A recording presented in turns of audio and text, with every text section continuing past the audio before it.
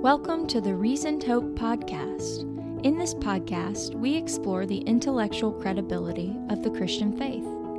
We seek to show how the central hope found in Jesus Christ is not only rational, but that the Christian worldview makes sense of our experience, our deepest longings, and our intuitions about the world. Thanks for listening, and we hope today's episode is both encouraging and challenging to you, whether you are a believer or a skeptic.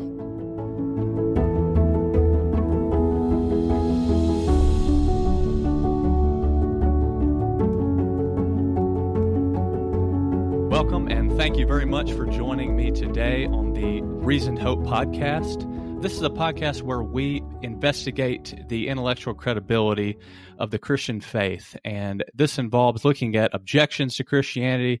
It involves looking at cultural issues, and it involves clarifying aspects of Christian theology, what Christians actually believe. And normally on this show, you'll hear me working through an issue or a topic related to those things. Today, we're going to do something a little bit different. We're going to have a conversational interview. I've got a very special guest on the show with me today, and we're going to be discussing the moral argument for God's existence. And my guest today is Greg Koukl. Greg is the founder and president of Stand to Reason, an apologetics ministry based in California. Stand to Reason is focused on training Christians to be ambassadors for Christ and to help them grow in knowledge, wisdom, and character. Greg has written a number of books, including Tactics, The Story of Reality, and his newest book is called Street Smarts. Greg, thank you so much for being with me today. Well, Parks, I am really looking forward to our conversation because I love this topic that you have scheduled for us. Oh, I do too. I think it's a very important topic and a very important argument amongst the classical arguments for the existence of God. And I think it has a lot of important implications for how we think about morality and human nature as well. Mm-hmm.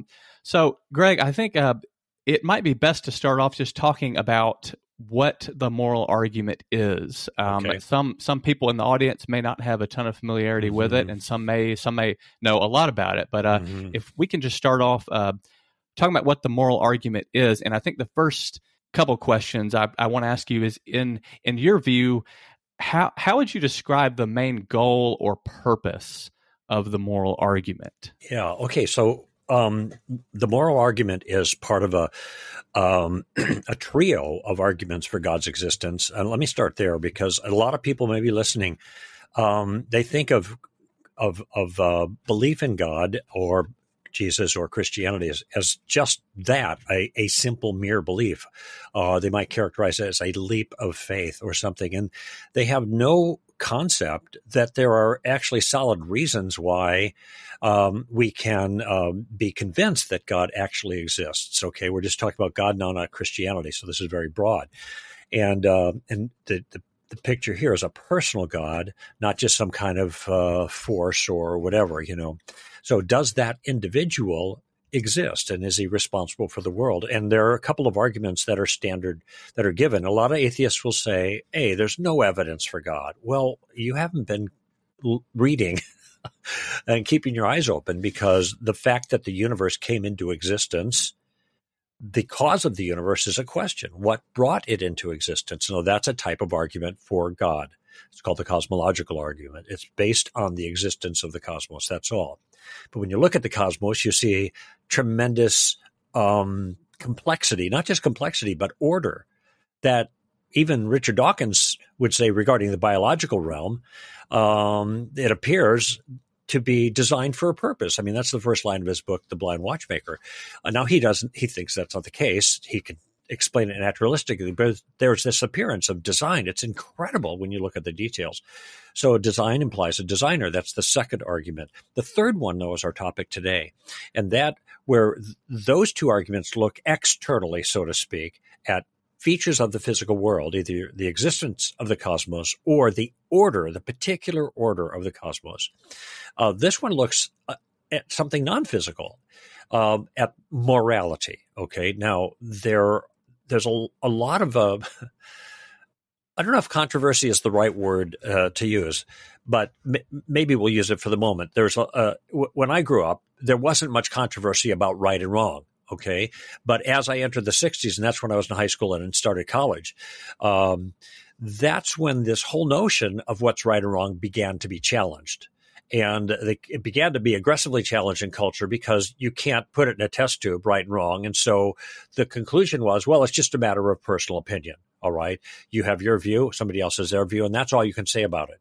So relativism, this idea that right and wrong morality is relative to the individual who believes, also called subjectivism, that began to take hold. And now it's huge. Okay. Now it's everywhere.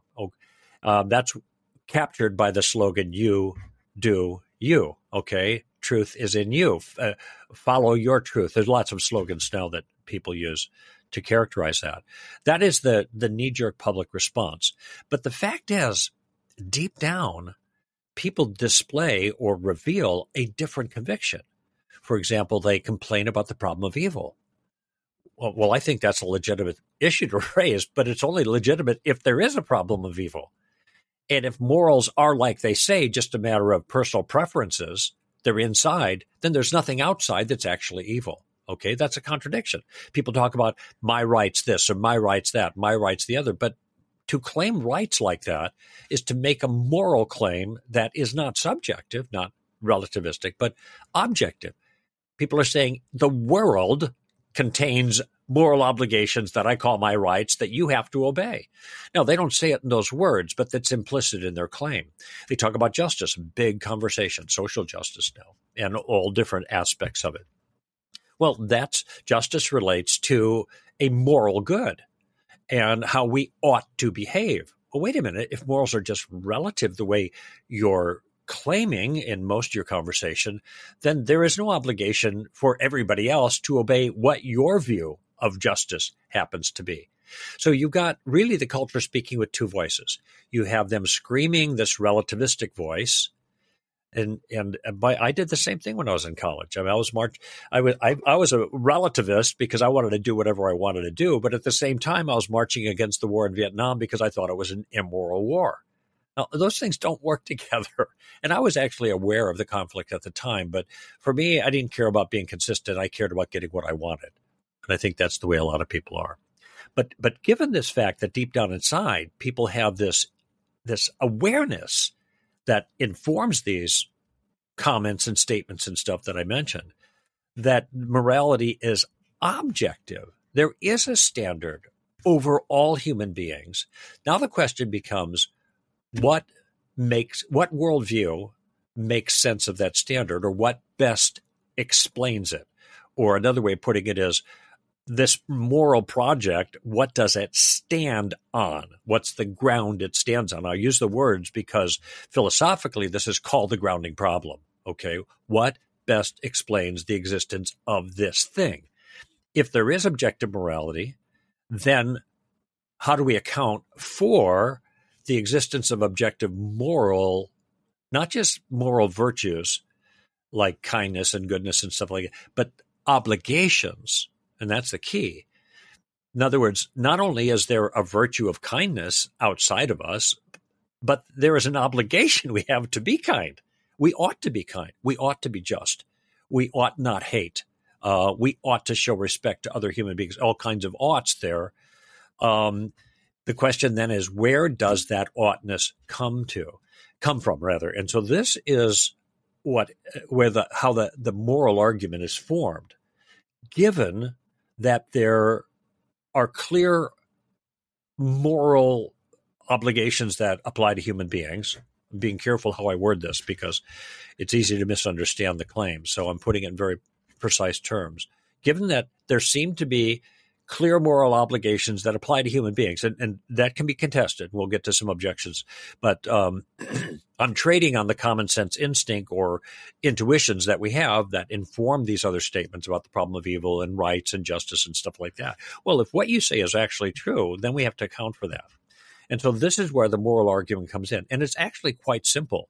It's for the philosophers and theologians out there. It's in the form, it's a logical form called modus Tollins, I think, and it's if A then B, not A, therefore not B. That's kind of how it works. But that's formally. But the substance is simply this: if there is no God, then there is no morality. And here we're talking about objective morality. Obviously, we could have a godless universe and people still have their own individual standards. Relativism. Okay. But in terms of objective morality, that requires an objective grounding of that in actually a person, because there's obligations involved. To whom are we obliged, and who sets the rules? So if there is no God, then there's no one to whom we are obliged, and there are no one setting the rules. Okay. If it's just, molecules and energy in the universe, there is no there's no standard for morality. All right. So that's the first line. If there is no God, there's no objective morality. Second line, but there is objective morality. It's not the case that there is no there is. How do we know that? Because we're all aware of it all the time. That's what informs our conversations. That's what informs our complaint about the problem of evil in the world. Okay, maybe we'll trade on that a little bit more, but just to understand the syllogism, the argument. If there is no God, there is no objective morality, but there is objective morality. Therefore, there is a God. Now, that's the moral argument. Pretty straightforward, easy to formulate, and it really not too difficult. Although, keep in mind, for some people, we're in strange territory, Parks, because we're not talking about the physical world. It's one thing to talk about Big Bang cosmology and the universe coming into existence and look at the intricacy even of the simplest cell. And, oh, my goodness, look at that. All these things, the cosmological argument, design argument. But when it comes to the moral argument, now you're not using your five senses. You're using a different sense. Now, we use this sense all the time. We have faculties to be aware of things that are not physical. Okay. Well, I'm aware of my thoughts. My thoughts aren't physical. They're not in my brain either. My brain's involved, but my brain is chemistry. My thoughts are propositions. They're different things. So we actually traffic in this world all the time. And every time we talk about justice and fairness and the problem of evil and how we might be getting better, or that person's worse than he used to be morally, all of these things trade on an awareness of morally real things, moral rules that are true. So there's nothing strange about this, really, in terms of our experience. It's only strange when we start talking about it because we're not used to talking about it that way.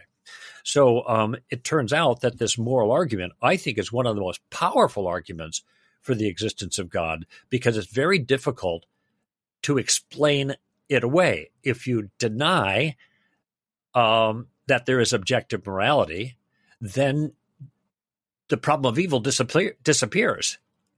If you deny that God is necessary for that, then objective morality disappears. So the way I actually leverage this issue, Parks, and you mentioned a book, Street Smarts. That's coming out later this summer. But I spent a whole chapter talking about this, and the title of the chapter is Evil, Atheism's Fatal Flaw. The problem of evil doesn't destroy theism or Christianity. It destroys atheism. And then I really expand on that.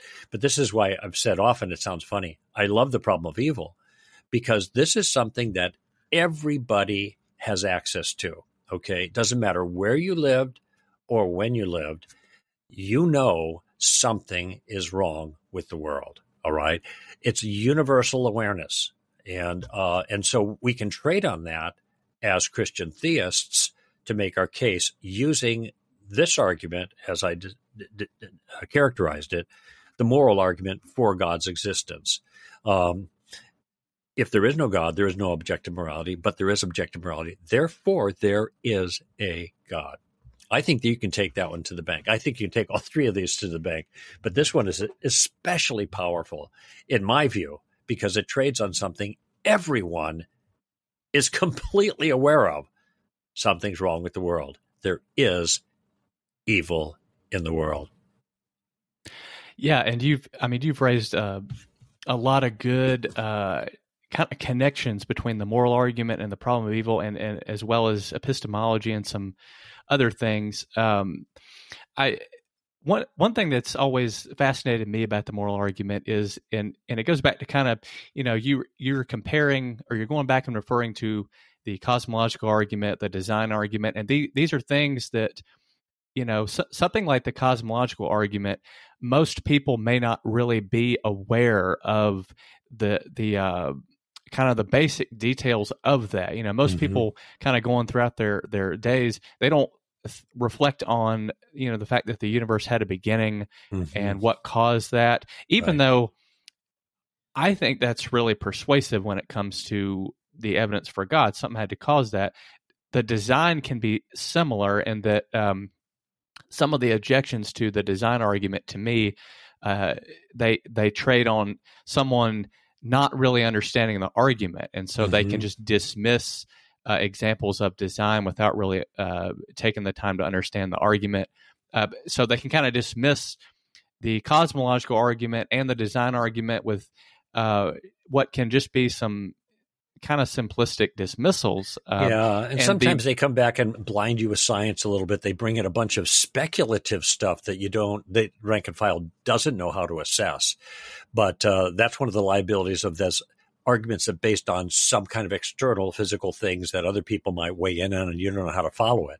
But sounds like what you're getting to here is the moral argument is in a very different category because it's so directly presentable to us. Exactly. It's people can find a way to avoid the details of the cosmological argument. They can find a way to avoid the details of the design argument. But the moral argument, you can't really avoid morality. You face it every single day. You face it at work. You face it in your own conscience. You face it just when you're listening to the news. If people talk about political opinions, that all that rests upon morality. That's right.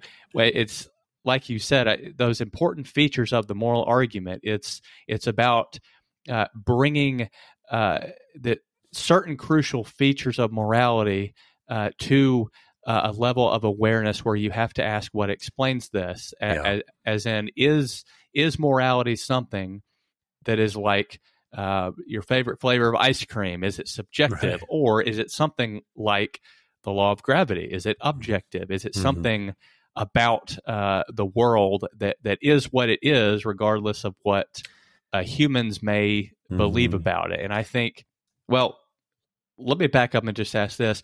Do you think those, like that difference between the moral argument and maybe the cosmological and design arguments, do you think this detail about morality being kind of in our face all the time, do you think that makes the moral argument more persuasive to people than the other two arguments? Yeah, I think that's a great observation, and I do, if they're willing to countenance it, because the others entail kind of some knowledge of scientific things, all right? Design in the biological realm, or the design in physics, or design in astronomical issues or something, or the origin of the universe. And there's counter arguments to these things that the rank and file have a hard time following sometimes. I don't think they're good ones. I think the cosmological arguments and the design arguments really go through. They're the odds-on favorite, let's put it that way. But there's nothing special that's required regarding the moral argument. And your comment that people are making basically moral claims all the time, politics, for example, that all politics, proper politics, is about the right use of power. It's the right use of power. So when we look at politics in this country and we say, that ain't right, he shouldn't have done that, that was fraud, that was embezzlement, that was, he bought the votes, whatever.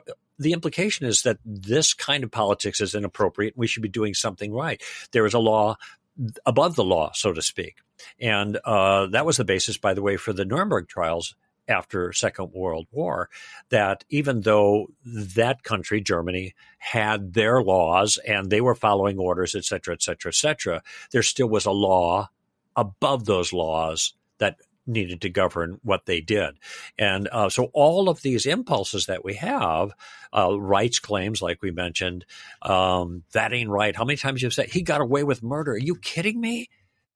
That is so unjust. All of these comments coming from us bear witness to the fact that we are profoundly in touch, immediately in touch with the moral realm. We know right from wrong, largely. We don't always do it. And by the way, that's another thing. We don't always do what's right. But that's another thing we're all aware of. There is a law that we're obliged to, and we don't keep it. That has other ramifications, for the rest of our story. Well, maybe we'll get to that later. But yeah, I think that the moral argument represents a not simplistic, but a simple way of making a case for God that everyone has direct access to. And the only trick is when sometimes there is kind of a rhetorical challenges to aspects of it, they can be answered. And I cover all of those in the book Street Smarts. But we'll probably do some of that in this interview. They can be answered. But the basic understanding is pretty straightforward. Moral law needs a moral lawmaker. No duh. And if the law is transcendent over everyone, the only law that's going to be appropriate or adequate or legitimate is someone who has the authority over everyone, the natural native authority over the universe. And the only candidate for that one is God. I mean, just thinking theoretically, there's only one candidate, God, the one who made everything, and therefore he can speak as to what is required, and he's a sovereign. I mean, that's the concept of kingdom. There's a king and a dom, a sovereign and his domain, and the sovereign is God, and the domain is the world he made, and so that puts him from the Christian worldview. Then provides a legitimate understanding of how God could be the appropriate lawmaker, accounting for the moral laws that are objectively evident in the universe that we're all aware of. I've often said this, maybe you've heard me say it on the show, on my own show. You told me you've been off the air, that you've been listening for a long time, that one of the reasons, probably the most compelling reason taken as a whole, why I believe Christianity, the Christian worldview, Christian understanding of reality is true in the deep sense, like gravity is true, like you mentioned, is because it's the best explanation for the way things are. It has tremendous explanatory power. We can explain the origin of the universe. Easy, okay? In the beginning, God created the heavens and the earth. That's how our story starts. We can explain the design because we have a designer. That makes sense in our worldview. We don't have to come up with cockamamie alternative views that are unverified. And we can make sense of the moral realities that we experience in life and the obligations we're aware of. And we can make sense of our own violation of those things. We violate them because we are broken human beings that are given to rebellion. This all fits in our worldview. Our worldview explains all this. That goes to the question of, or the issue of, the explanatory power of the Christian worldview. And when these pieces of reality, origin of the universe, appearance of design, awareness of right and wrong, that's objective, when these pieces of reality, those are things that we're aware of, they all need to be explained in anything like a comprehensive worldview. And atheism just can't do that. It just can't. It's got to deny morality. It's got to deny design. It's got to deny, a reasoned origin of the universe. Everything came from nothing. But that's wildly counterintuitive.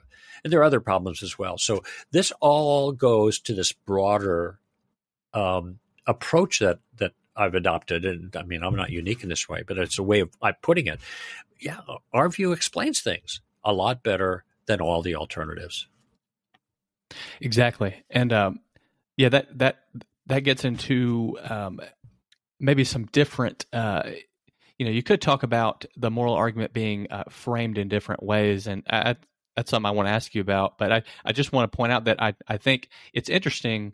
You raised the idea about moral knowledge, that we seem that we are aware of this realm of reality called moral facts. Right. And there's features to the moral facts that we're aware of, like you mentioned, moral obligation. We could say moral progress and things like this, Right. and we'll get to those and talk about some of that. But I just think it's interesting. A lot of people today do think that you cannot really have real evidence for something, or you can't really know something in the real sense of know, like to have real knowledge about something. You have to be able to empirically test it in some way. And so when you get to talking about morality, and especially morality as evidence for God, a lot of people are going to immediately, that's going to be outside of the realm of what they would consider to be knowledge. I agree. There is the philosophers call this what you just described verificationism, and it's early 20th century stuff that has been completely abandoned because, to the idea that in order to hold that something is true, you have to verify it in some empirical way, turns out to be self-defeating because that standard itself cannot be verified in any empirical way. Yet they hold it to be true and they apply that rule to other things. It's very popular. And even still, there's an impulse of people, oh, yeah, well, you can't know about morality, whatever. And my response is, first of all, verificationism is obviously false because it's self-refuting. And this is why, characteristically, philosophers don't go there aggressively nowadays. They don't explicitly go there. Now, implicitly, there is this impulse. Well, you can't know that. And my response is, of course you can. You do. Just think about it. Just reflect. Our five senses give us knowledge, but there's all kinds of other things, ways that we can know something than just our five senses, which is called empiricism. And so by mere reflection, and like we've stated before, these kind of spontaneous responses people give to their environment that are moral, they think that they're saying something meaningful. That's not right. That's unjust. We have to correct that problem. That government is not doing what it ought to be doing. I have my rights. What about the problem of evil in the world? All of these statements that just flow forth from us are based on something we actually know. We observe. And by the way, you don't have to see it with your eyes. I'm looking at this microphone in front of me right now, so I can say that microphone is there because I am perceiving it right now. Now, if some atheist says, no, you're not perceiving it, that's just, I don't have to believe that because I can see it. All right. But I can also perceive moral truth, and so can everybody else, unless there's something wrong with them. I mean, every once in a while you get an oddball, but if our faculties are operating correctly, then we can see these things. And William Lane Craig, the Christian philosopher, says, why should I doubt my faculty here when it's the moral issues are so obvious just because somebody else says it's not true? I can see it, so to speak. When I say see, I perceive, but with a different faculty than my eyes. And by the way, we use that language all the time. Oh, I see what you're getting at. See how they love each other. Wait a minute, you don't see love. You see interaction. You infer love, which is non-physical, from these actions, and properly so. So there's a whole world out there that we are constantly in touch with, but we are told not to believe is real when it comes to when it comes to protecting philosophical turf. And I'm just saying, let's just bank on our natural intuitions about things. And intuitions can be misleading. And so can our physical senses be misleading. You ever stick a pencil in a glass of water? It looks bent. I heard one comedian say that's why he doesn't take baths. But we know we can work around our liabilities there in physical assessments, and we can do the same thing with our non-physical ability to make non-physical assessments as well. Right, and I think that's such an important point to get. This is just one of the many examples which illustrates why I think it's important. I mean, for all people, but Christians in particular should be philosophically aware, or at least they should know how to reflect upon these things. Because when someone objects to morality in some sense being evidence for God, and if you're aware what's going on philosophically, you can speak to that issue. Right. Just like you said. So I think as we're getting into just an overview of the moral argument, I think we've talked about how this argument really claims that morality is objective. It claims Correct. that it's by nature has to be transcendent if it is objective, and it claims that there is a real realm of moral facts that we have knowledge about. And That's I think right. those are all huge features of morality that once you start to understand this, it makes sense how morality can function as evidence for God, and really good evidence. And it's something that I think maybe a lot of people misunderstand about evidence for God, or just even these classical arguments for God. Mm-hmm. Is the basic one of the basic principles of reasoning, to me, behind them is we are reasoning from the effects back to the most adequate cause. Yeah, that's right. And I think. Yeah, I'm sorry for interrupting. I don't want to get too far away from the point you were just making about being philosophically informed. You don't have to get all hoity-toity about it. I mean, I threw out the modus tollens for your philosophical blockheads that are listening, and there's a little ear candy for them. But all you need to know is, there is a right and wrong. It's so obvious. And where's that come from? Well, somebody's got to set the standard. And if the right and wrong is over everybody, it's got to be somebody over everybody that sets the standard. I mean, that's pretty straightforward without getting into a lot of philosophy. But essentially, what I just described in much more accessible terms is the moral argument. That's right. So one philosopher, Doug Groothuis, he frames if you're going to lay out the basic logic of the moral argument, he talks about how first you need to establish moral realism, and moral realism is just it's the idea that we've been talking about, that morality is that there is a real realm of moral facts that we can know, that it's not just internal to us as knowers; it's actually a part of the world.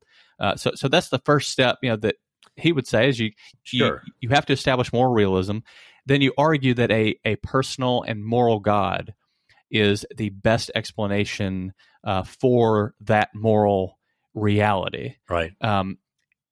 Is that the same way that you would approach it? It sounds like it's very similar. It is. I know Doug. He's a great philosopher. He's at Denver Seminary, and this is right. So we have to establish the fact of morality here in the objective sense, and philosophers call that moral realism.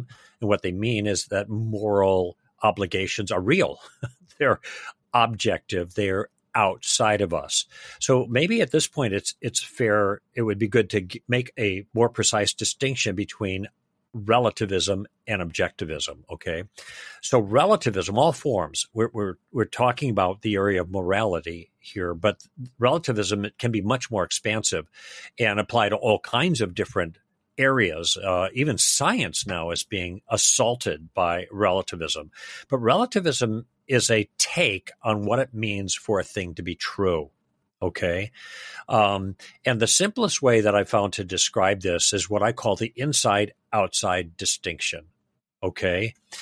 If when you say something is true, you are talking about something inside of you. That is, you're talking about your thoughts or your own convictions or your own feelings or your own opinions. In other words, if the truth of the statement is secured by something inside of you, the subject, that's called subjectivism, also relativism. So when somebody says that's true for me because I believe it, notice they're saying it's true in the sense that they believe it. So the truth is resident inside of them. Okay. And this is, you mentioned ice cream earlier, Haagen-Dazs butter pecan ice cream is delicious. I used to use that as a regular example, but people started sending me Haagen-Dazs butter pecan, and now I hate it. So in any event, I don't actually hate it, but there is a truth that is secured by something inside of a person, by their tastes or their preferences. Okay. So that's a subjective truth. Because it's true for the subject, it may not be true for somebody else. Two different people could have totally opposite views on that and both be equally true for them. Okay. Now, You also mentioned gravity a few moments ago. Gravity is different, though. Gravity, when we say gravity is true, we're not talking about something inside of us. We're talking about something out there. It's something in the world. Because if you don't believe in gravity, you're not going to float away, right? It's some external reality that is there whether you agree with it or not, whether you like it or not, whether you believe it or not. It's irrelevant. Philosophers would call that mind independent. Is grass green? Well, if there's grass that has the color green associated with it, it is. That's true. If grass is green, it doesn't matter if you think so or not. It doesn't matter if you see it or not. It doesn't change anything. So we have the contrast here between subjectivism, which is a thing is true if I believe it or like it, whatever, inside of me. And I'm going to come back to this point later because it's necessary to understand that to deal with a big objection to the moral argument that we'll talk about. But subjectivism is the truth is determined by something inside of the subject. Mind dependent. Objectivism, the truth is determined by something outside of the subject or person. It is mind independent. It is what it is regardless. Okay. So that's subjective truth and objective truth. Now, the claim here for the moral argument is that morality is the second kind of thing, not the first kind of thing. People can have preferences about all kinds of stuff, but there are certain moral standards that seem to govern the universe, and they are outside of the person. Now, this is what Dr. Grotius was talking about when he referred to moral facts or moral realism. Morality is mind independent with regards to us. And so that's the distinction there. And that really is the second premise of the argument, that there is objective morality. There are moral facts, even if people disobey them or even if people don't agree with them or don't believe them. They still exist, independent of someone's opinion. Greg, I think that's that distinction between relativism and objectivism is so important. And I think for someone, if somebody's first trying to get their head around this argument, that is the crucial distinction to understand, that the moral argument is claiming it's approaching morality from the point that it is something real and it is what it is, independent of what people believe or prefer. And if that is true, that does have huge implications about where morality comes from. And it seems to me, those are the only two options when it comes to what morality is. It's either something that humans have somehow created, or that has, and we'll talk about this, but it's either something humans have somehow created just by pragmatic necessity, or it's something that emerged from biological evolution in some fashion, or it's something that is a part of reality that requires a transcendent explanation. So I do think that's a very important distinction to get. By the way, another way of thinking of moral realism is, you use this phrase, but moral facts. So if something is objective, it's a fact. It's a fact of the world. If something is subjective, it is simply my personal feelings, taste, or opinions. Now, once again, the inside-outside distinction. That's right. That's right. So one important aspect of this, now that we've kind of talked about how morality is, at least the moral argument is claiming that it's objective, it's transcendent, it's real, we can know it.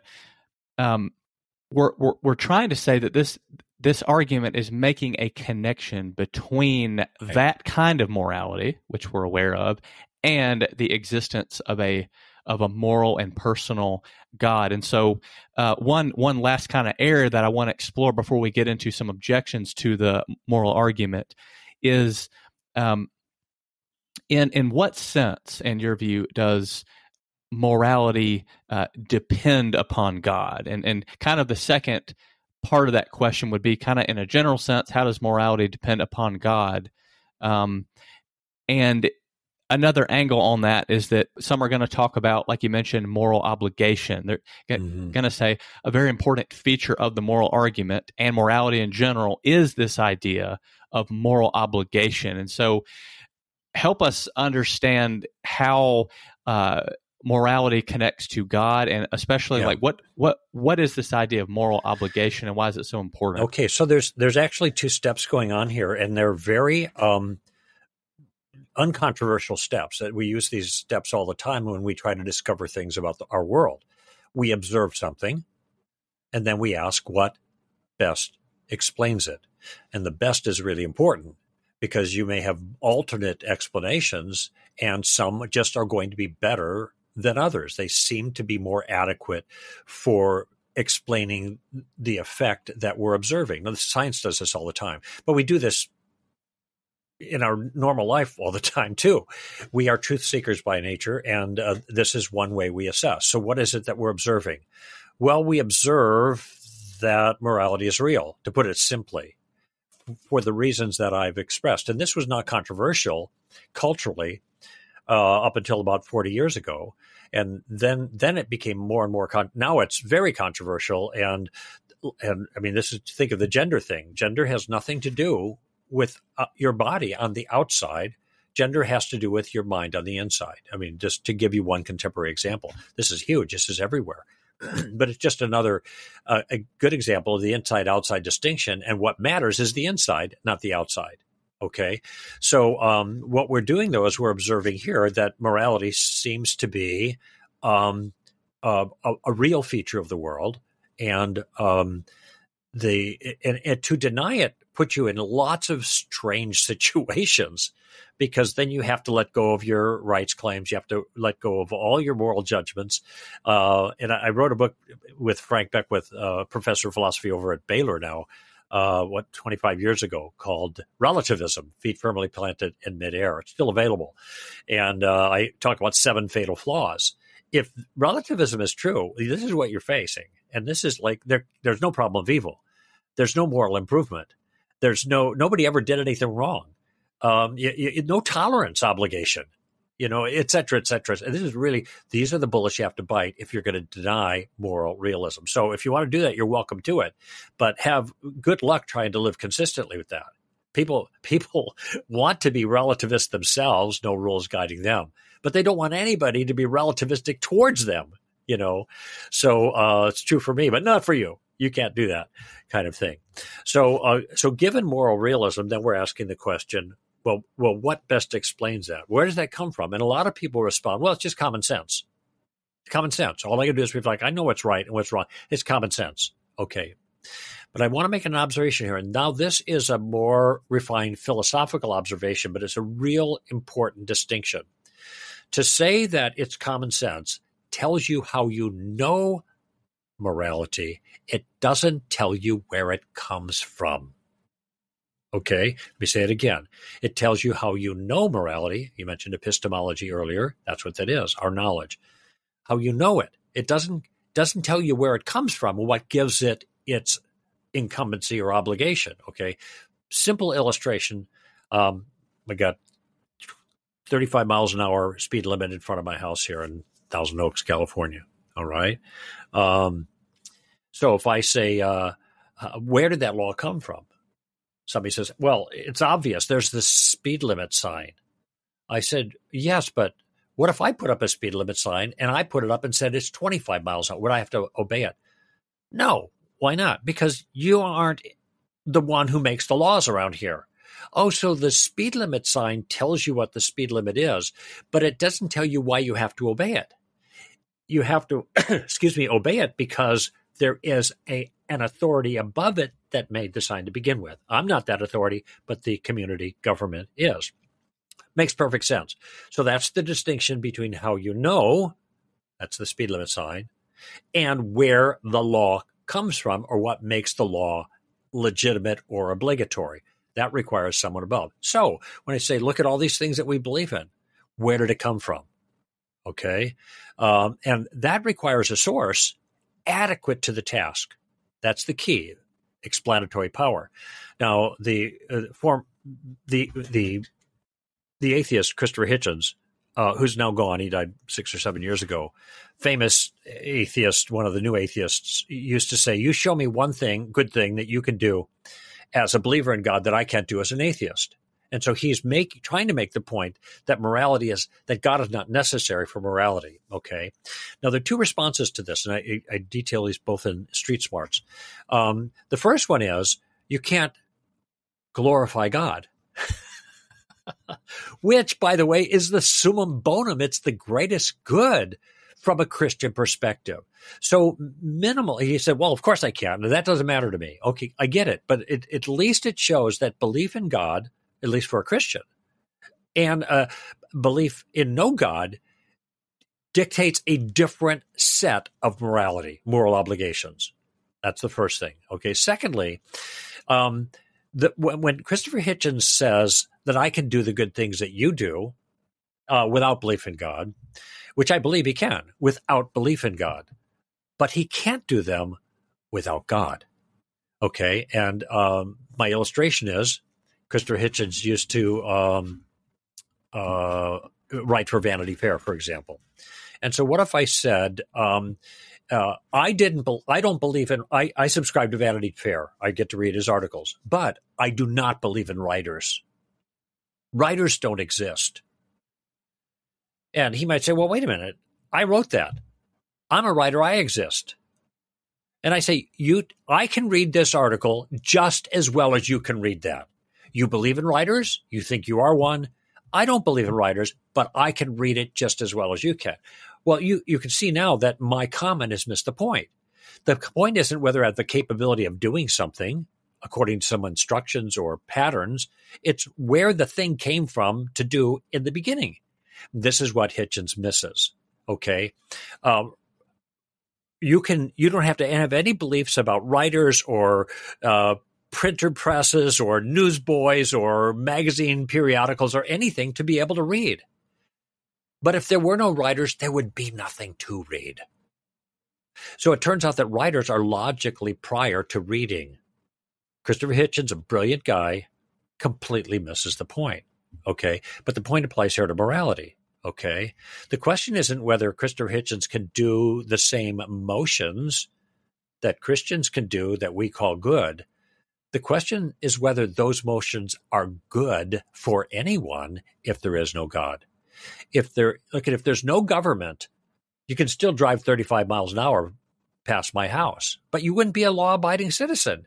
You'd just be going 35. In the same way, Christopher Hitchens, if there is no God, he can be kind to people. Kind wouldn't be a virtue. What kindness would be a kind of action, a certain action. Okay, he could do that. He could pay his taxes. He could whatever that we call appropriate and virtuous, but it wouldn't be good. The Christian could do it too, and it wouldn't be good if their belief in God was false. So belief in God is not necessary to do right things, either for the Christian or for the non-Christian, but God is necessary for there to be right things to do to begin with, for either the Christian or the non-Christian. So this gets to the point now, given that we observe morality, that we have a faculty, common sense, people might say, rationality, they might say, that allows us to perceive it, then the question is what best explains it. And this is where one of the things that we observe, we talked about it already, Parks, is that a feature of morality is obligation. In other words, morality just doesn't sit out there like a sign, kindness, but rather we have an obligation to do those things, to be kind. And incidentally, it appears that those obligations attach themselves only to human beings, not to other creatures. You know, a lion eats a gazelle. We don't say bad lion. It's just what they do. Okay. Maybe it kills the gazelle and leaves it there to rot. We don't say that's not a good use of of natural resources. It's just what they do. But if a human does that, we object because we understand that moral obligations apply to humans in a way they don't apply to animals. Okay. So what I'm doing is now reasoning from an effect that we are aware of.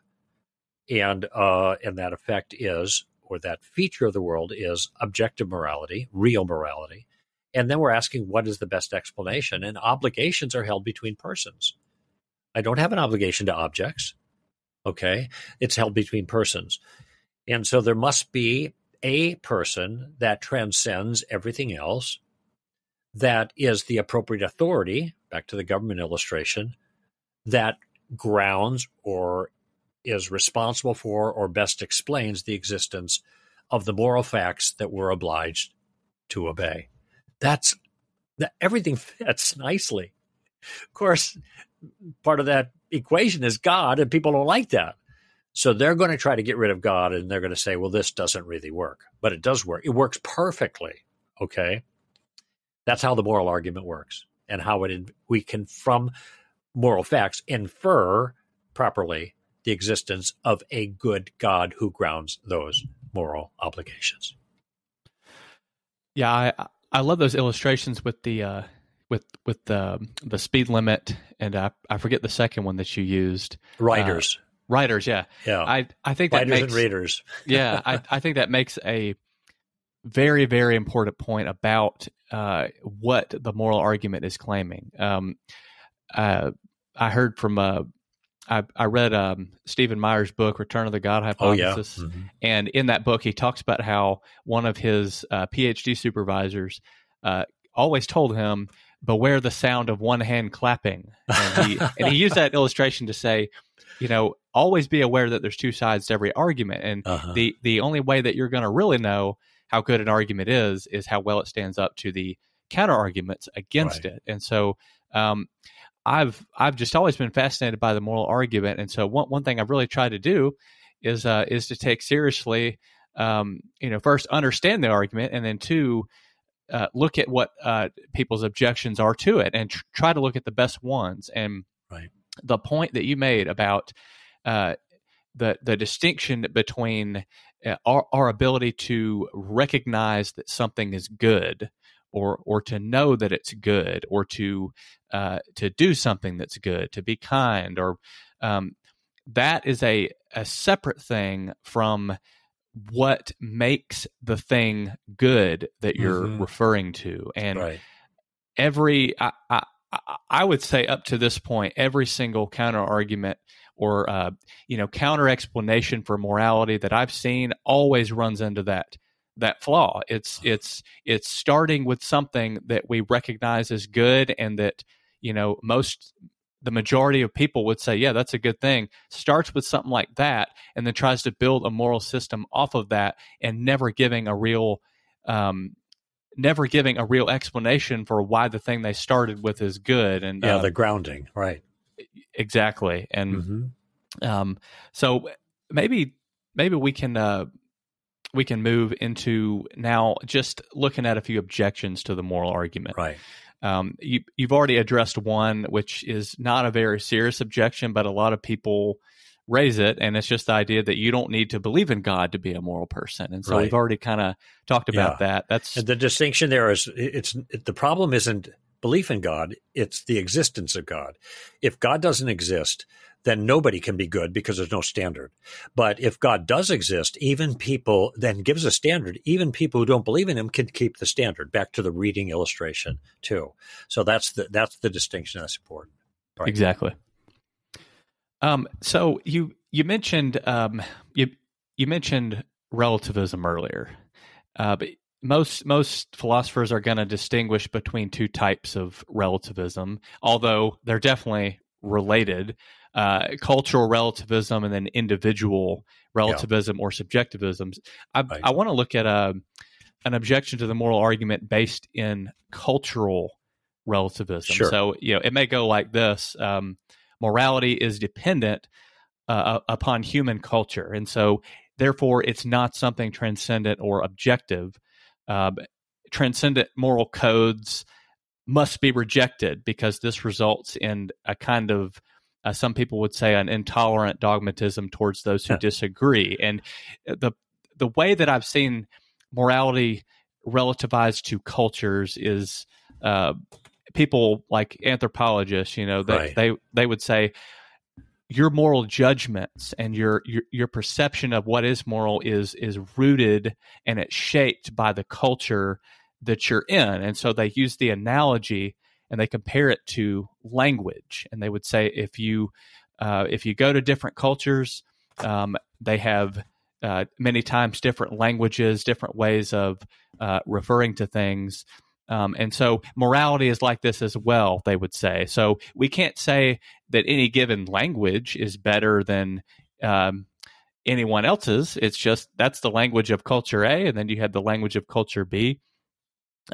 So because you can't say any language is better, they would say morality is in the same boat. You can't say that any one culture's morality is any better than another. And maybe an example of this could be you go to India, and there Hinduism is very prominent, and you have the idea of the caste system. And people who are on the very bottom part of the caste are people see them as getting basically what they deserve because of their karmic debt, from their past life. And so people don't intervene to help people suffering like that because they would say that's the moral thing. They deserve to suffer. But people in the West, in America, may balk at that kind of treatment and say, you can't just refuse to help people who are in need.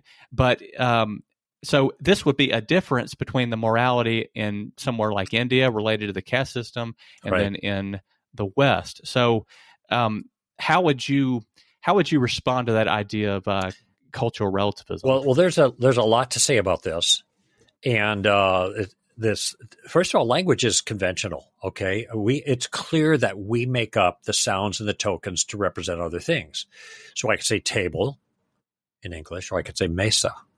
Okay, Spanish. All right, we're referring to the same thing, but the way that we refer to it is just based on a convention. What's interesting about this comparison is that what the person who makes this particular point, raises this objection, is doing is to say that our convictions about what's right and wrong are no different than different sounds we might use to describe different objects. Okay, so now that strikes me as rather extreme. All right, so I'm just making that observation. There are problems with it. One of them came out right away. If you think your morality in your culture is better than somebody else's morality, and you don't realize that morality is just a matter of subjective preference by groups of people, cultures, then that can make you dogmatic and intolerant. Now, notice that person speaking out of both sides of their mouth. On the one hand, they're affirming moral relativism, and on the other hand, they're saying that intolerance is an objective moral wrong.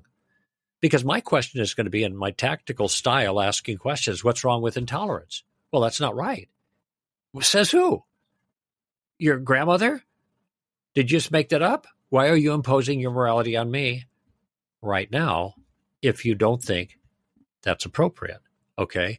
So, I mean, for a long time, maybe you remember this, apartheid in South Africa. You're old enough probably to remember that. It was a big deal, a cause célèbre by a lot of people in this country. Now, apartheid is over with now in South Africa, but notice that was a different culture. And nobody who objected to apartheid said, well, that's their culture, that's the way they do it, and that's their moral viewpoint. Who are we to say?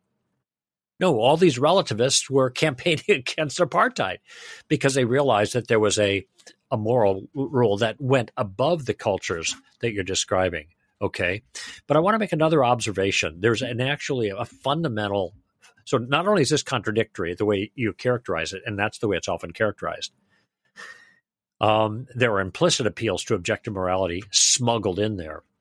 But there's another problem, and the problem is, since the claim here is that morality is culturally determined, and if there weren't any cultures, there wouldn't be any morality. So here's my question: what about science? If there were no cultures, would there be no scientific facts about the world? Now, they might not be discovered, of course, characterized, quantified, or whatever. But would gravity still be gravity? Of course it would be. Okay, so it takes a culture using its conventional language to look at the nature of reality and draw conclusions about why the world is the way it is. We don't simply dismiss that and say, well, that's their culture, their cultural belief. Without that culture, they wouldn't have believed that. Okay, people can believe false things, no questions. For a long time, people thought the earth was flat. And then you had people say, no, it's not flat, it's round. And they actually have believed that for a long time because you can see the solar eclipse. No, the lunar eclipse. Is that right? Whatever. You can see the shadow of the earth on the moon. Is that right? Okay, the lunar. The point is they knew this for a long time, but a lot of people didn't believe it. Now, notice you have some communities that believe the earth is round, and you have some communities that believe the earth is flat. Because you have a difference of opinion between the two communities on the shape of the earth, does that mean the earth has no shape? Of course not. This is the biggest mistake of trying to justify relativism in a cultural sense by looking at differences of opinion. This tells you about anthropology. It doesn't tell you anything about morality. Okay, you certainly cultures can influence the way we think about things. There's no question about that. And so you're going to have those differences. But that doesn't tell you anything at all about the reality of morality. All right? Just because some cultures believe sickness is from demons. Other cultures, primitive cultures, other cultures, they learn that sickness is a result of bacteria or something like that. So who's right? They got differences. There is no right answer. No, we don't say that. That's silly. But we do that with cultures when it comes to morality. All right. Now, when you look actually closer at the cultures parks, it's kind of interesting. You mentioned Hindu culture, for example, and the caste system. So they have these views influenced by their culture, but sometimes once you get past the superficial differences, underneath there is a much more profound moral notion that we share in common. So, for example, Hindus don't eat cattle. All right. I've been to Madras, India, and there's cattle all over the place. They're just wandering everywhere. No, so they don't eat cattle. Now, in America, we don't eat grandma. Cannibalism is wrong. Okay. But we eat meat. We eat cows. They don't eat cows. You know the reason they don't eat cows is because they think the cow may be grandma because of reincarnation. So underneath these difference of facts is a moral conviction that it's wrong to eat grandma, And it turns out there's a lot of things that are like that. C.S. Lewis gave a whole list of, in The Abolition of Man, in the back, I think, whole list of moral principles that are held by every culture. Okay, now the fact that they're held by every culture doesn't prove objectivism. We'd run into the same problem with cultural differences too. But I think that does suggest that morality doesn't vary as much as people think it does. Okay, and even where it does vary, that doesn't tell us about the moral grounding of those beliefs. Just because there's a difference of opinion doesn't mean that nobody's right on this issue. So that's a significant flaw in that approach. Yeah, all that's really good, Greg. I agree. I think it reminds me of how sometimes when people say, "Well, there's people believe in God or they believe in religion because it provides them with psychological comfort," sure. as if that just explains away religious belief and shows it's irrational. It's like something similar to me goes on when people just point to what may be differences of expressions of moral principles between cultures. And they think that just if you point to that, show that maybe there's some differences here, this shows that morality is completely relative. And it just doesn't follow that that's the case. Right. There's an informal fallacy in play here. It's called the genetic fallacy. And fancy word, all it means is that you fault a view based on its origin. And so an atheist might say, I've heard him say it, you're a Christian because you live in a Christian country. If you lived in India, you wouldn't be a Christian, you'd be a Hindu. Okay. So notice that he's faulting some claim to religious truth based on the environment that the individual who believes, that's the source, the genesis of it, is in. And so that tells you about anthropology. It doesn't tell you anything about God. And to show how, to give an obvious counter, or a counter to show how obviously flawed this is, my response to the atheist is, well, if you lived in India, you wouldn't be an atheist. Does that mean atheism is false? No, of course not. He's not going to buy that. And he ought not, because that's irrelevant. It doesn't matter your psychological motivation. So maybe I believe in God because it makes me feel better. Okay. Just the genetic fallacy again. Freud said that basically, and others too. But, yeah, Christianity does make me feel better. So what? Doesn't mean it's false. Medicine makes me feel better too. It doesn't mean it isn't doing its job. This is irrelevant to the truth of any religious claims that we make. They have to be decided on some other basis than what we gain from it. That's the genetic fallacy. And another point too that you touched on is that relativism is not livable. Whether you're talking about on an individual level, someone can claim that morality is completely subjective. Everyone determines what's moral. As soon as someone crosses them in a way they don't deem moral, that's right, and then they react to it. So that shows on an individual level. On a cultural level too, though, you mentioned the trial of Nuremberg with the Nazis.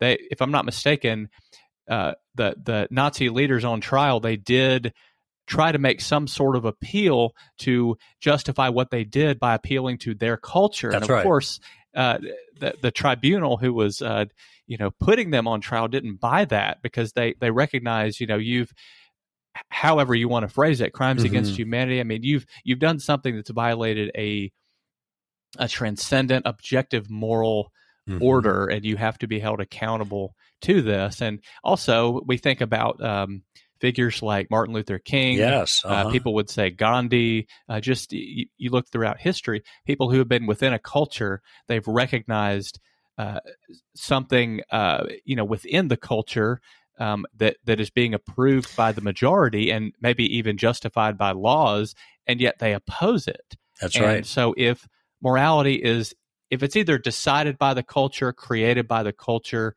or relative between cultures, you would have to look at someone like Martin Luther King and say, he did something immoral because he went against the culture. And I think that's also really significant. That's a great observation, Parks. They actually call this the reformer's dilemma, because remember, on this view, it is the culture where the buck stops morally. Whatever the culture says, that's the standard. The majority rules, basically. But that means the majority can never be wrong, because being right just is based on the majority rule, essentially. And so therefore, when you have a reformer like Gandhi or by Reverend Martin Luther King stand up and object to the status quo, he is doing so based on a higher principle. And so he's asking for reform. But on this view, Martin Luther King would be immoral because he's going against the standard. And the best hot button on this one right now is gay rights. Because for years and years and years, decades, there was a certain way of culture approaching the issue of homosexuality. And if the culture is the final word, then we can't complain that there was anything immoral about that, because the culture is the defining factor. But people did raise issues because it seemed that there was a violation of basic human rights that were involved. Notice how they're appealing to something above the culture in order to demand cultural change. This is happening all the time now. Okay. Once again, where we started our conversation, even though people make a lot of noise about relativism, they make a lot of relativistic noise, still they can't get away from the fact that there are human beings made in the image of God, and they are deeply and profoundly in touch with the reality of moral principles that are part of the objective world, and they trade on these things all the time. So this is the reformer's dilemma is another example of why this explanation of the moral project is not going to work. And most people are going to, as they reflect upon you've mentioned apartheid in South Africa, and we've talked about a few other issues as well, that most people are going to look back on those things and say, we are better off morally because that situation does not obtain now. And so that brings in the idea of moral progress. If morality is, just subjective or relative to culture, then where does the idea of moral progress come from, and how do you even measure that? Yeah. We're not getting any closer in our so-called moral progress, if you're a relativist, to a better way of living. We are simply changing. So moral progress, all it is change from one view to another. It can't be better, because in order to be better, you have to have an external standard of good that you're more closely approximating as you change your behavior. But moral progress seems to be, so obvious on an individual level and a cultural level. But that can't be the case if morals are relative, like you pointed out. And do you think another implication of a relativistic view may be that, some people would say if you take relativism to its logical conclusion, you end up with moral nihilism, which That's right. Nihilism is just that's a view that says that basically life has no meaning. There's no real morality. Right. Just kind of everything's up for grabs and there's no purpose. And so do you think that's true? Does relativism lead to... No, I agree. The moral hero of relativism, in other words, the person who lives out the principles of relativism most thoroughly, especially when it comes to individual ethical relativism. Morality is up to me, and that's where the culture is now. The moral hero is a sociopath, is a person who has no conscience. All he's interested in is what he wants. Or to put it sloganistically, you do you, which is the battle cry of the age, of course. But that's what sociopaths. How could a moral system be? How could you call a moral system a legitimate, good, appropriate moral system when its most excellent exemplar is a sociopath, the one who lives most consistently to the beat of his own moral drum and ignores what other people think is right or wrong? That's a huge problem. I agree. And I think it's an important implication for people to see. Like, if you are going to adopt relativism, this is where it logically leads. I mean, of course, that doesn't mean everyone who's a relativist is going to be a sociopath, obviously. But it's just if you're thinking through your beliefs and the logical implications of them, you have to reckon with that. You're free to be that according to the dictates of your moral code. You're free to be that. You may not all do that. It's like atheists. You look at the greatest murderers and genocidal leadership was all been atheists in the 20th century. Lenin, Stalin, Mao. They're communists. They were atheists. Well, I'm not implying that atheists are going to all do that, but my question is, what is the moral principle inherent to atheism that inveighs against that? And the answer is there isn't any, because there's no moral principle inherent to atheism. Okay? So even though they don't choose to do that, there is nothing from stopping them morally in their system from doing that. They are allowed to do that after a fashion, rationally, because there are no moral principles that inveight against it.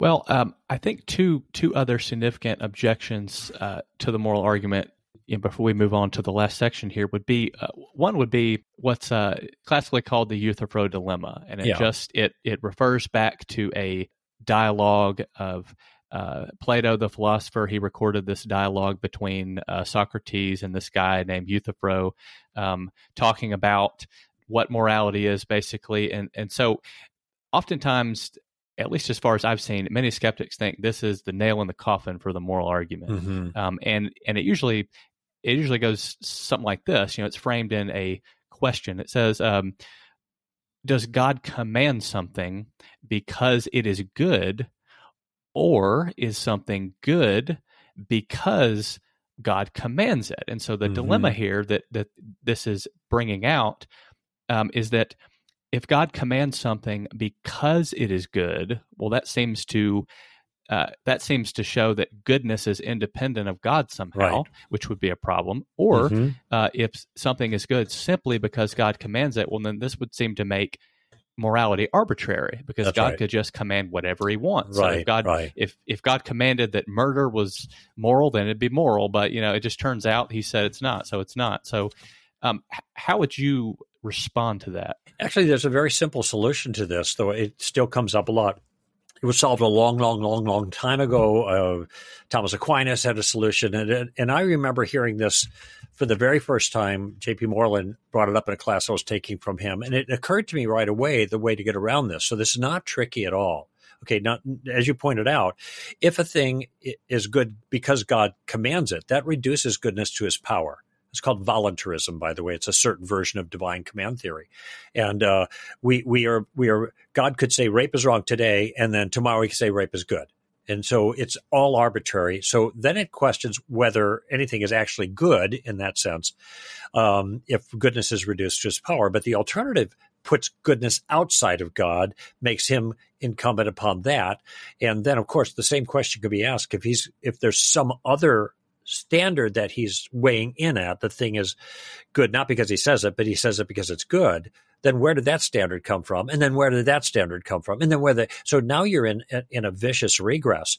Notice, by the way, if Euthyphro goes through, okay, you are stuck with relativism because there's no objective standard and all the other counterintuitive things that come with it that we've been talking about. Okay. So what we're looking for is a way to secure objectivism against the Euthyphro dilemma. And it's actually quite simple. God doesn't say a thing a thing isn't good because God says it, just in virtue of his raw power and command. He says it because it's good, but the standard is not outside of God. That gets you in this infinite regress. The standard is actually inside of God. The standard is God's own character. Now, that's a completely legitimate response, all right? And what it does is it splits the horns of the dilemma, okay? It shows there's a third option, and the third option is that God's character is good. And by the way, if God's character is not good, there is no other option. There's no other source of goodness, and therefore goodness doesn't exist. But that's just that's so counterintuitive. So what we're doing here in answering this objection is we're sticking with our natural intuitions about the nature of the world, being moral, and all the other things that we trade on that require objective morality. We run into this little difficulty. We say, well, there's an answer to this, and the answer must be the right one because it is nothing contradictory about it, nothing tricky about it, but it is a way that then also secures not just objective goodness, but also the goodness of God himself, which is core to the Christian worldview. So it's either this answer or none other. This is the only answer. God himself is good, and he's not arbitrary. His commands come from the goodness of his own nature. He's not capable of doing bad, and we have an ability to see the goodness there of God in his commands, in his law. In fact, the law of the Lord is perfect, converting the soul. There's Psalm 19. It's got all these wonderful verses, and identifying the goodness of the law itself because of the goodness of God who gave us the law. And Greg, I think reflecting, oftentimes when we reflect upon objections to, the moral argument in this case, but any argument, it really brings out more important features of it. And I think what you're getting at in answering this question is, when you think about the reply to this dilemma, this objection, it shows you how morality is connected to the nature and the person of God in a very important way.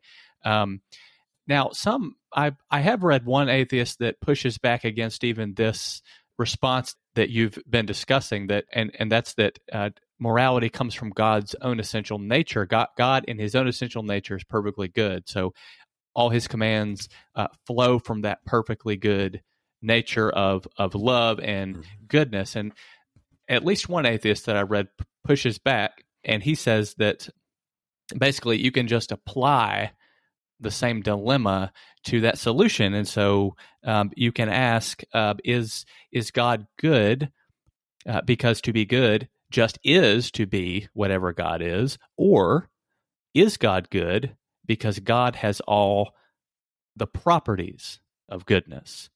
So how would you answer that? I mean, well, I'm not entirely sure what he's getting at, but I would say that when it comes to goodness, you at some point you have to acknowledge that there's a primitive quality to it. Okay, sooner or later in all of these areas of knowledge, you have to stop at some foundational place, or else you're back into these kind of regresses that go forever. Okay.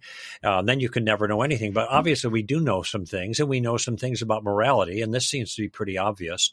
And so therefore, there's got to be some foundational thing. Okay. Some primitive, or it's right there at the base. And that's what I'm saying about God. Okay. God does have those qualities of goodness. Okay. Well, what makes them good? Because they're good. And I think goodness is something that we have the capacity to observe and to see. I was referring to it a few moments ago. Just like we have the ability to perceive other things that exist. Okay. There's beauty. I actually think beauty is an objective feature. There are subjective elements to this, but everybody can acknowledge the certain standards of beauty that are objective. Okay, but we behold these things. Okay, and there's a primitive quality about beauty, and I think the same thing is about goodness. Part of it too is that we don't have many other choices. You can lob all kinds of shots across the bow here of these arguments, but that you have to resolve this some way. You've got to come to a conclusion, and if you're coming to a conclusion that is completely counterintuitive with our experience of reality, well, it's probably the wrong conclusion. So what we're looking for is a conclusion that is consistent with our experience of reality, that is a straightforward, adequate explanation for that, and grounding morality in the character of God, so that God's character is essentially good.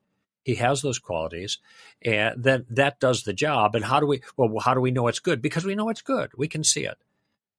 That's the stopping point. There's a foundation. And if it's not that answer, then there is no answer. There is no other answer. Some people atheists have offered what they call moral Platonism. Okay, now Platonism is the idea that you have these perfect forms in the immaterial world. Okay, and so with regard to morality, you might have the perfect form in the abstract realm of goodness or justice or mercy or things like that. So now that's, for atheists, they have to abandon their materialism if that's their view, because now we're talking about abstract objects that are real and they're not physical. Okay, that's all right. Some will hold that. Oh, well, they hold to these abstract objects. But notice that abstract objects are inert. They don't do anything. They're just kind of there. The nature of abstract objects is just to be.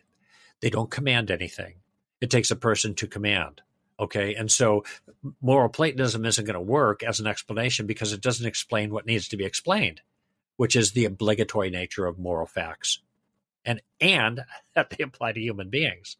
How do they happen to attach to us and not to others? Now, the Christian or the theistic view, broadly put, does explain that in a way that's completely coherent. Okay, and it's interesting that people are always trying to find these ways out. I mean, there's one other way out we haven't talked about yet, and I hope we have time to get to it, and that's the Darwinistic evolutionary rejoinder, which is the biggie. But they're trying to find all these ways out to get rid of God when it seems like he's such an appropriate, apt, sufficient explanation. Well, yeah, but there's baggage that comes with. It's called bending the knee, and that's what people don't want to do.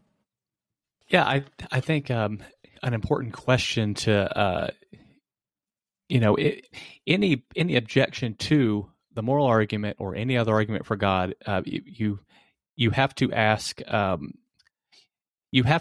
what is the alternative being proposed, right? Because this Euthyphro dilemma, I think what you're getting at is that there is a certain appropriate foundational element to moral reality, moral properties that requires a certain kind of explanation, which is a personal and moral God makes the best sense of our moral experience. And if you are going to get to a point where you're going to criticize that foundational element, you're going to have to propose something else in its place. And then we have to ask, is that an adequate explanation? Excellent. And so this does lead to a lot of people do want to explain morality by evolution. And so the way that I have heard it put is like this. It comes in a number of steps, but usually it'll be characterized like this.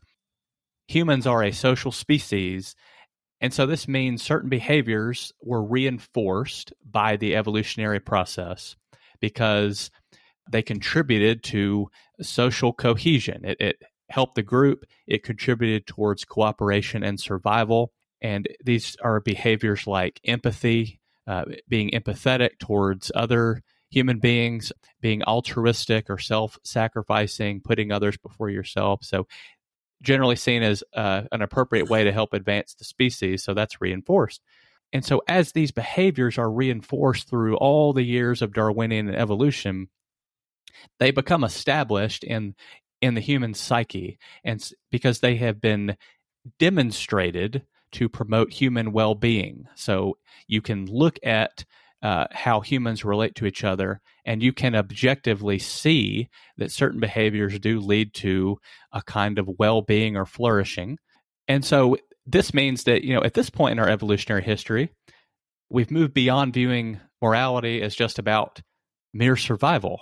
It's now a pursuit and a promotion of human flourishing or well-being. And so, some skeptics are going to say empathy is the foundational starting point for moral reasoning, because if you put yourself in the position of another conscious human being, you know what it's like to be a conscious human being, and you want to be treated certain ways. And so you have that awareness. So you're able to take your own experience and awareness of what it is like to be a conscious human being, and you can imagine yourself as another person. And so it's supposed to create this empathy. And so the conclusion to this way of thinking for some people would be, this means that we don't need God to explain morality. You can establish human well-being as a goal. I heard one skeptic say that morality is like chess. The goal of chess is, of course, to win. You want to get to the checkmate, and there are certain rules for how you get to that end. You play the game, and so the idea is that we just need to decide or recognize that the goal that we're trying to get to. That's what it means for morality to be objective in their view. So, yeah. Well, this is the standard objection to the moral argument. Okay. Now, I keep referring to street smarts because I in all these issues, I go into detail on this, especially the evolutionary rejoinder, which is the one you offered. And it's a combination of individual biological evolution and kind of a cultural evolution that goes on. So there are two different things that are going on here. And by the way, biological is biological. Okay. That's event causation. That's just biology. Okay. The neo-Darwinian project, synthesis rather. But the other one, cultural, this is design. Because this is individuals kind of setting up codes that will help them to get along together. So I'm not disparaging it. I'm just making an observation. One is event causation, dominoes falling in the physical universe. The other one is people thinking about how to adapt as a group. Okay, now that's a good distinction. I have a lot to say about this, and it was so odd. I wrote down as much as I could here. I got my scribbles, but first of all, Darwinian evolution is not about the survival of the species. It's about the survival of the selfish gene. There is no teleology to evolution. Evolution has no goal in itself.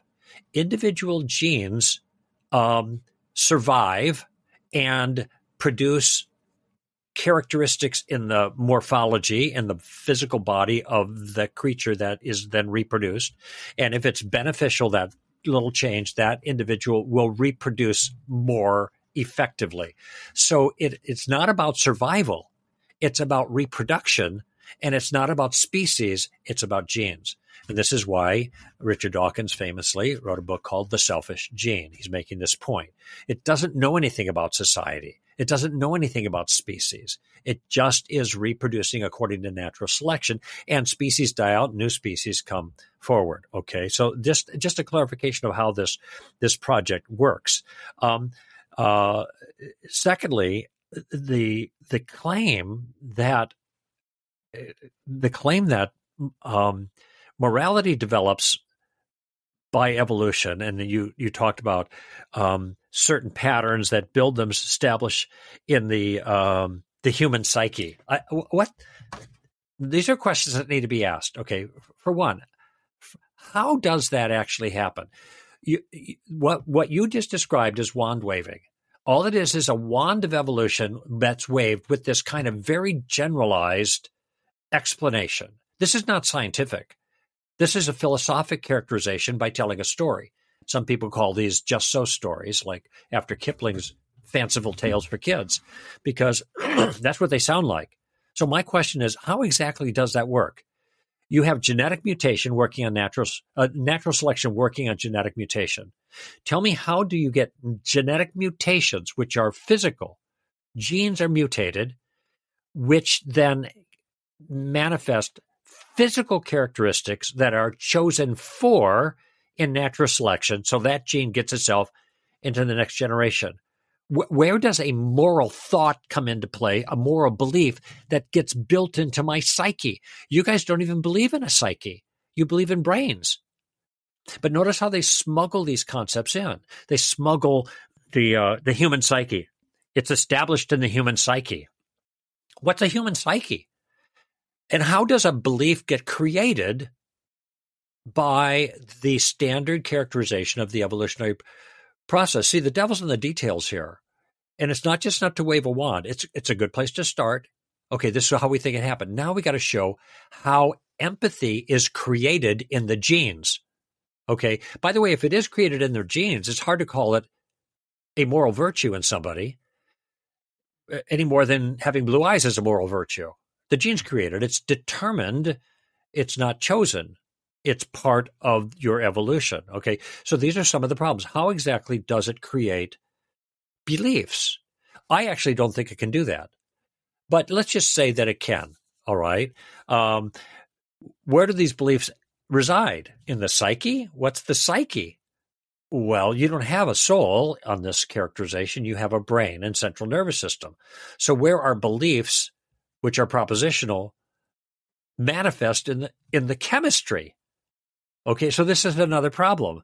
Now, they may be able to work this out. Fine, knock away at it. But this needs to be solved before you can say this is the right explanation for morality. And notice also the smuggling in of a moral concept into this whole process.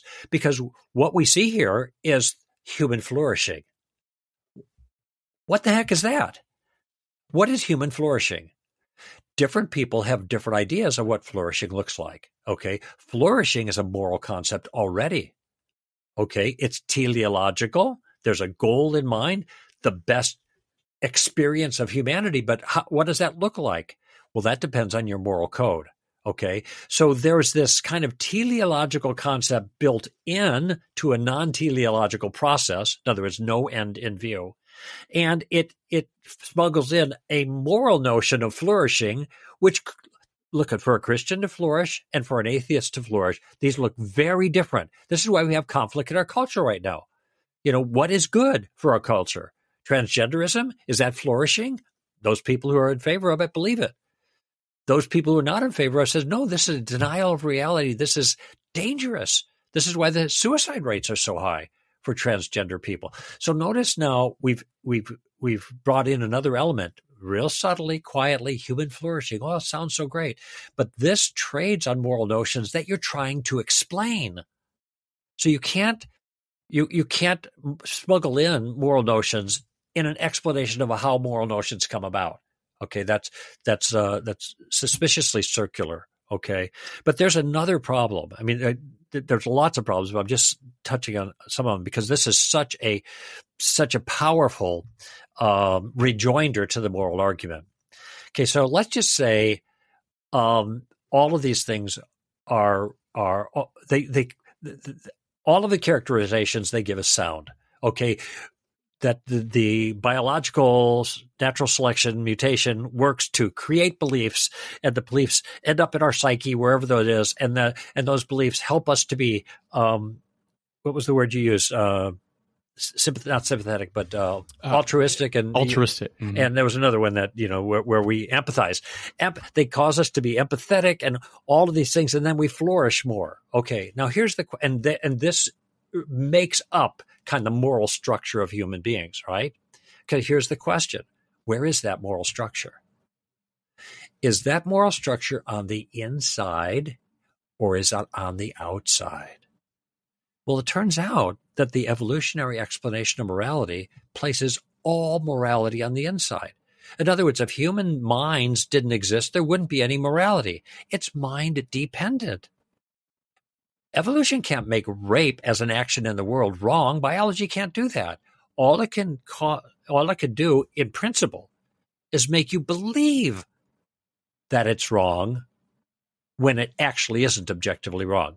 Now, the atheistic evolutionary philosopher Michael Ruse from Florida State or University of Florida, who I've actually had conversations with, is very consistent here.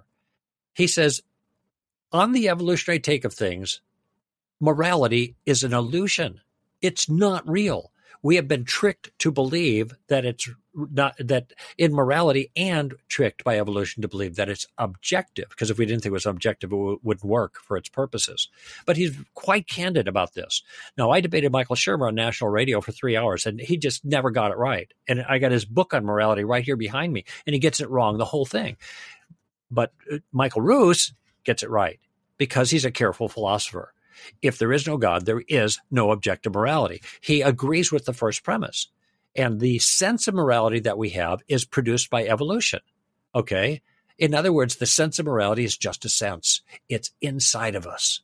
It's either inside of us individually, biologically, or inside of our group by cultural decision. But nevertheless, morality is inside of the subject. What does that make morality then? When all is said and done, if everything they claim about evolution is true, it means morality is only relative. That's it. What you got is a great grounding for relativistic morality, which means there is no problem of evil, there is no justice, there are no human rights. All of that stuff that are disqualified by relativism, in an objective sense, they're gone. Now, you can make things up all day long if you want to. That's what the Nazis did. So what is your principal argument against them? They evolve differently. That's all you can say. Why do I have to obey my evolution? If your evolution says that you should be nice, why do I have to obey your evolution? Maybe my evolution taught me differently. Or even if it taught me to be nice, why do I have to obey my genes? Do you see the problems here? Okay, so the huge disqualifier here is it leaves you with relativism once again, if all of that is the case. But there's another problem that C.S. Lewis noted, and the philosopher from Notre Dame, Alvin Plantinga. Yeah, Alvin Plantinga. Thank you, Parks. He's made a big deal about this, and it's a problem. According to this view, and Michael Ruse is very clear about this, evolution works in such a way as to create in your mind or your brain, in your psyche, false views about reality. We think these things are right or wrong. Objectively, that's a trick of evolution, according to Michael Ruse. It's not the case that they're objectively right or wrong. That's a false view. A false view created by evolution. Well, wait a minute. If evolution creates false views about one aspect of morality, how can we trust it to create true views about other aspects of morality? Because evolution does not select for truth. It selects for reproductive survivability. That's what it selects for. So how can we have any confidence that our understanding of evolution is a true understanding if the result is a mindless process? The result of our mind and everything was the result of a mindless process of natural selection working on mutations. This is a serious problem, a huge problem, but it's just one of many on this explanation. And so it turns out that, this doesn't, the Darwinistic evolutionary counter to the moral argument doesn't survive. It doesn't work. Because the best it does is it denies the premise that says morality is objective. And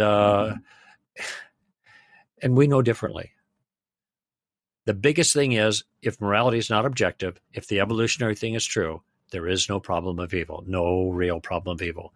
And ironically, the same guys who hold this view complain about the existence of God based on, guess what? The problem of evil. You can't have it both ways if you're going to be intellectually honest. Michael Ruse is the best in this regard in terms of his clarity. And everybody else is playing a shell game. And I don't think they actually see it. I think they're just kind of caught up in their deal. When I debated Michael Ruse, he said, we used to believe that homosexuality was objectively wrong. Now we believe that homosexuality is objectively okay. So now we've improved our morality. Wait a minute. How could you improve it? Yeah, it's very confused. And the people who argue this way are as well. We're on solid ground, Parks, with the moral argument, every aspect of it. And it bears testimony to our best intuitions about the nature of reality. And the counters don't work. They just don't work. And Greg, I think just kind of how you walked through that, it shows that, one, it's important to be aware of when people try to give evolutionary explanations for things. It really is important to press on how they know what they're describing actually took place. Like, where's, to go back to the empirical evidence thing that's stressed so much. Yeah, I think it's fair to say, where's the empirical evidence for how this occurred? And that's exactly right. What you did, talking about, okay, if you're going to say that this is the way morality developed somehow and was reinforced, where is the empirical evidence for that? Mm-hmm. Because you're talking about biology, you're talking about an empirical system, right? Right. It's an empirical system all the way through, and so I mean that's kind of another thing is that that would mean that morality is just it's all physical. It's not immaterial, and I think based on other things we've talked about, it's obvious that again it's that realm of moral facts that we're aware of, that we have knowledge. It is immaterial. So an explanation that tries to reduce it to material reality can't be adequate, but it's just it's seeing the logical implications of, okay, this is the kind of process you're saying produced morality somehow. You have to think about the implications of that downstream. And Michael Ruse, he says morality is a biological adaptation, no less than hands or feet. That's right. And we could have evolved to think completely differently about morality. By the way, that is a key point here, because what it shows is that on this view, morality is not out there, it's in here. It could be different. And so what I role modeled this a little bit, but I want to emphasize this because it's so important. Using questions is really important in these conversations. So when somebody says evolution created this, you say, well, how does that work? Evolution is like biological, or rather genetic mutation with natural selection, right? That's called the neo-Darwinian synthesis. Yeah, okay. So help me understand, how does that create empathy? How does that create a belief that something is wrong, or I ought to be empathetic? How does that create that? Because that's the gap. You can't just wave the wand. So help me out there. By the way, let's say you're right. So does that mean that our morality is inside of us because evolution created it? That's our beliefs, right? So if we evolve differently, we could be different, have a different morality, right? So that means nothing out there is wrong. Murder isn't wrong. It's only wrong because of our evolution, blah, blah, blah. So that's relativism. Okay, then how can there be evil in the world? This is the question. So notice how we're just taking what they say, and as you pointed out, Parks, there are ramifications, there are implications for this, and we're asking questions. Very important. Use questions to navigate. Asking questions to exploit that weakness or flaw, and let them work on it. We're not going to let them wave a wand. All right, we're gonna make them think this through better than most of them have. And by the way, human flourishing. What is that? What does that look like? Give me the details. What does it look like for humans to flourish? Do humans have rights? Where does that come from? Oh, humans made those rights. Can we unmake those rights then too? Yeah, of course. Happens all the time. That's the problem when humans ground rights. They decide what's what rights we have. Anyway, so those are some tactical elements that are involved there, and that whole book. And pardon me for mentioning it again, but it's fresh on my mind because I'm just finishing it. The whole Street Smarts. We unpack all these ideas. Then there are dialogues that are provided with the appropriate questions to launch the dialogue to get that dialogue moving. And really, I think will be helpful to people, especially dealing with the moral issues. Yeah, so it's so important to know how to take concepts like this, arguments like this, and gain a good understanding of them, and then to know how to discuss these issues with people in a way that can, get them thinking in a good way about the things that matter. Just one last point about this this objection is that I think it's another case of thinking you have offered an explanation for morality when you haven't. So that's right. If you're going to say something like, well, morality developed through evolution this way, something like empathy would be the foundational starting point for moral reasoning with the goal of human flourishing. Well, you've just pointed out two things we recognize are good. Empathy is a good thing. Yeah. Certainly human flourishing. However, again, you got to talk about what that looks like, but you can recognize that those two things are good, but it's a whole nother thing to explain why they're good. That's right. And that runs into this problem that I keep seeing in challenges to the moral argument. Yeah. You can explain it on a horizontal level in a sense, but what we're after is an explanation on the vertical level, so to speak. That's the difference between relativism, horizontal, inside the subject, and and objectivism, which is going to be vertical, because that's the only way you're going to get a grounding for objective morality, and that's the only kind of morality that really counts. And we all know morality is real in that sense. That's right. Well, the last thing, just a couple things to last few questions here would be, okay, we've talked about what the moral argument is. We've talked about some important features of it.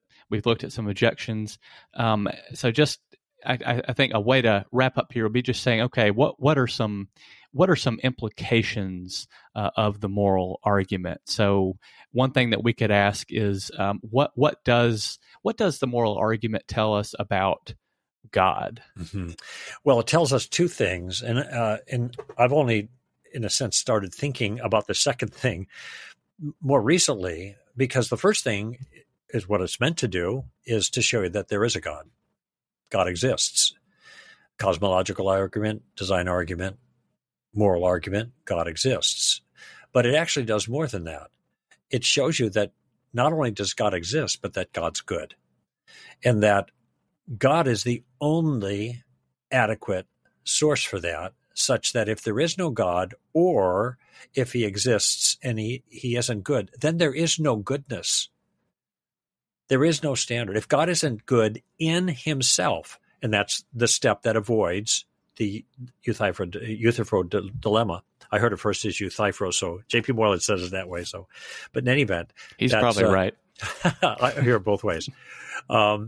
But that's, if he's good in himself, that protects us against that other concern. It's the answer to that challenge. Then there is hope for goodness, that God is good. And that means we can trust in his goodness, that what he's going to do with the world and in our individual lives as we entrust ourselves to him will be good. But of course, the goodness of God is a double-edged sword, because people say, well, God is love. Yeah, well, why is God, what makes you think God is love? Yeah, he's not going to judge anybody. He's like, why do you think God is love? Well, because he's good. Okay, he's good. Yeah, well, then he's not going to judge people. Yes, he is. Why? Because he's good. The same reason that God is love is the reason that God is going to judge, because he's good. And he must distinguish between evil and good in human behavior, and reward that which is good and punish that which is evil. And of course, the problem is everybody has broken God's law many, many, many times. We're all guilty.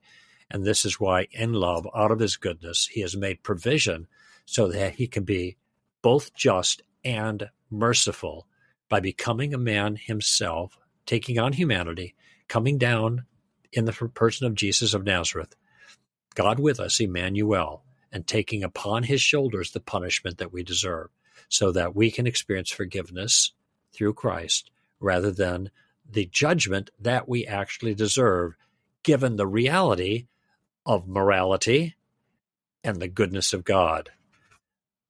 God's mercy is expressed through Christ. And, of course, that's our message. The whole moral thing cashes out on a personal basis on the forgiveness that God offers for us, which we desperately need. And that takes it from the abstract, from the philosophical to the personal and experiential. And you mentioned earlier, people say, well, you just believe in God because it makes you feel better. Well, I'll tell you what, forgiveness feels really good. But we have good reason to believe forgiveness is available for the crimes we have actually committed against a good God. Greg, I think that's so important. How the goodness of God in many ways is comes under question, and of course that's a whole other topic. How people kind of go after that, but when you kind of work through the moral argument and you see that that's what it says, is that there is a good personal God. Now, as Christians, when you look at all the other arguments for the existence of God combined with the reliability of the Bible and Jesus and his claims and resurrection, it's that cumulative case that would lead to the God of the Bible. So the moral argument is not doing all the work here, but it's making important contributions. And so kind of having all that other as background, when this is pointing to the God of the Bible and his goodness, I mean, that's huge. And of course, the Bible speaks about these things. It speaks about the goodness of God, speaks about how his law is written on our hearts. Our conscience bears witness to this. Mm-hmm. And these are just really important points, and especially when we think about our own moral failings and how we have sinned and the what we're aware of in terms of our guilt. I mean, that is an extension of this question about morality, and it should lead, at least as the Bible speaks about it, straight to the cross, which is where, like you said, we find that forgiveness and that mercy and that reconciliation. Mm-hmm. Paul talks Absolutely. About he made the one who knew no sin to be sin for us, so that in him we might become the righteousness of God. And exactly, I mean, you can't get more personal than that, and I think that's huge. So, just to wrap up, are there any other important implications that we haven't talked about of this argument in your view?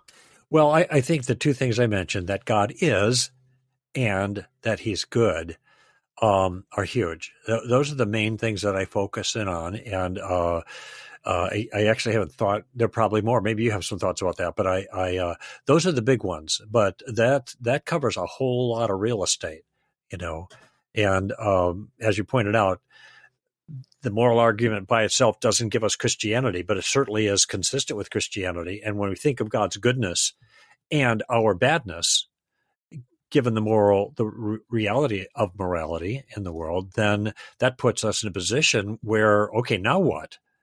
God is good and we're not. That's not good news. Okay. And so then the message of mercy that comes through Christ fits so nicely. And the other religions, the great monotheistic religions like Islam and Judaism, they just don't provide that. It's not that God can't be merciful, but there is a way in which this is cashed out in Christian theology, where God is both just and the justifier of them who has faith in Christ. And so I think it really comes full circle and really gives us a package that's more rich and justifiable. Of course, it's not just theoretical about Jesus coming down; he's a man of history, and so this can also be tested.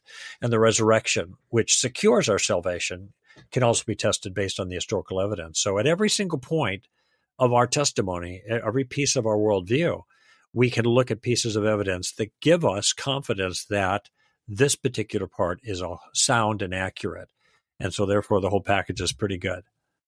Greg, I think the only other thing that I could think of in terms of an implication would be, we talked about human rights. When you think about the moral argument, and then you think about how this claim of rights is a moral claim, underneath that claim of rights is a claim of human value of some kind. Uh-huh. And I think, we want to talk about cultural issues and what's prominent. Well, I mean, you're always going to hear claims about human rights, human rights being violated, and talk like that. And I think underneath that is another powerful evidence that humans are more than biological machines. That's right. That we seem to recognize that there is some sort of intrinsic value there, and that there's a lot of ways that that's violated, and those are the times most often when we recognize that something immoral has happened. Yeah, and I think that's another point. It's that's a great. I hadn't mentioned that. I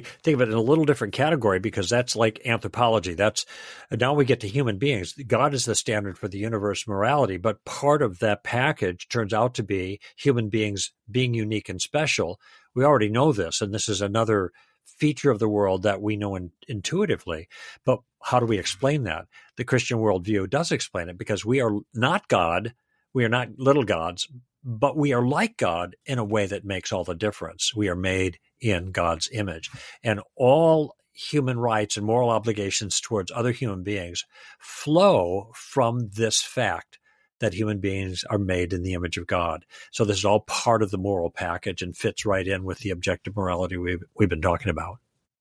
Well, Greg, thank you so much for coming on the show today to discuss this very important topic. I've really enjoyed our conversation, and I think it's been a good overview and in depth in a lot of places on the moral argument. So I think that'll be helpful for our listeners. If people want to find out more about you, about Stand to Reason, about some of the books you've written, where would they go? Well, our website is real easy. Stand to Reason is the organization that I founded 30 years ago now this May, and God's been pleased to prosper it all this time. The acronym is STR, and so the website is str.org. Really simple. And we have thousands of articles and videos and training material, all kind. Just go there and scout around. You'll be amazed at how much stuff is there. You have any question, just put it in the search bar, and chances are we've already spoken to that on our podcasts, or maybe written about it, or something like that. So that's all available. The books I mentioned are Tactics, and I didn't mention The Story of Reality. How the World Began and How It Ends, and Everything Important That Happens in Between is the subtitle.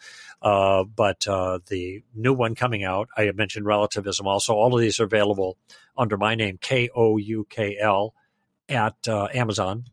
And the one coming out, it's already ready for pre-order later this summer, is Street Smarts, Using Questions to Answer Christianity's Toughest Challenges. So those are the things I'd recommend. And I've been doing this kind of thing like we've done for 33 years now. I do 2 hours a week of this by myself, and then I do 2 other half-hour shows with one of my teammates. And so if you go to str.org, they can find the information. They can sign up for stuff. So we also recommend other people, too. We're in a community of thoughtful people who have faced up to the big challenges of Christianity and done a great job in answering those challenges. So that's what I would suggest. Excellent. Well, thank you so much again, Greg. Really, really appreciate your time and the work of Stand to Reason. Oh, well, all the best to you, Parks. Did a great job, and you want to chat again sometime, we'll set it up, okay?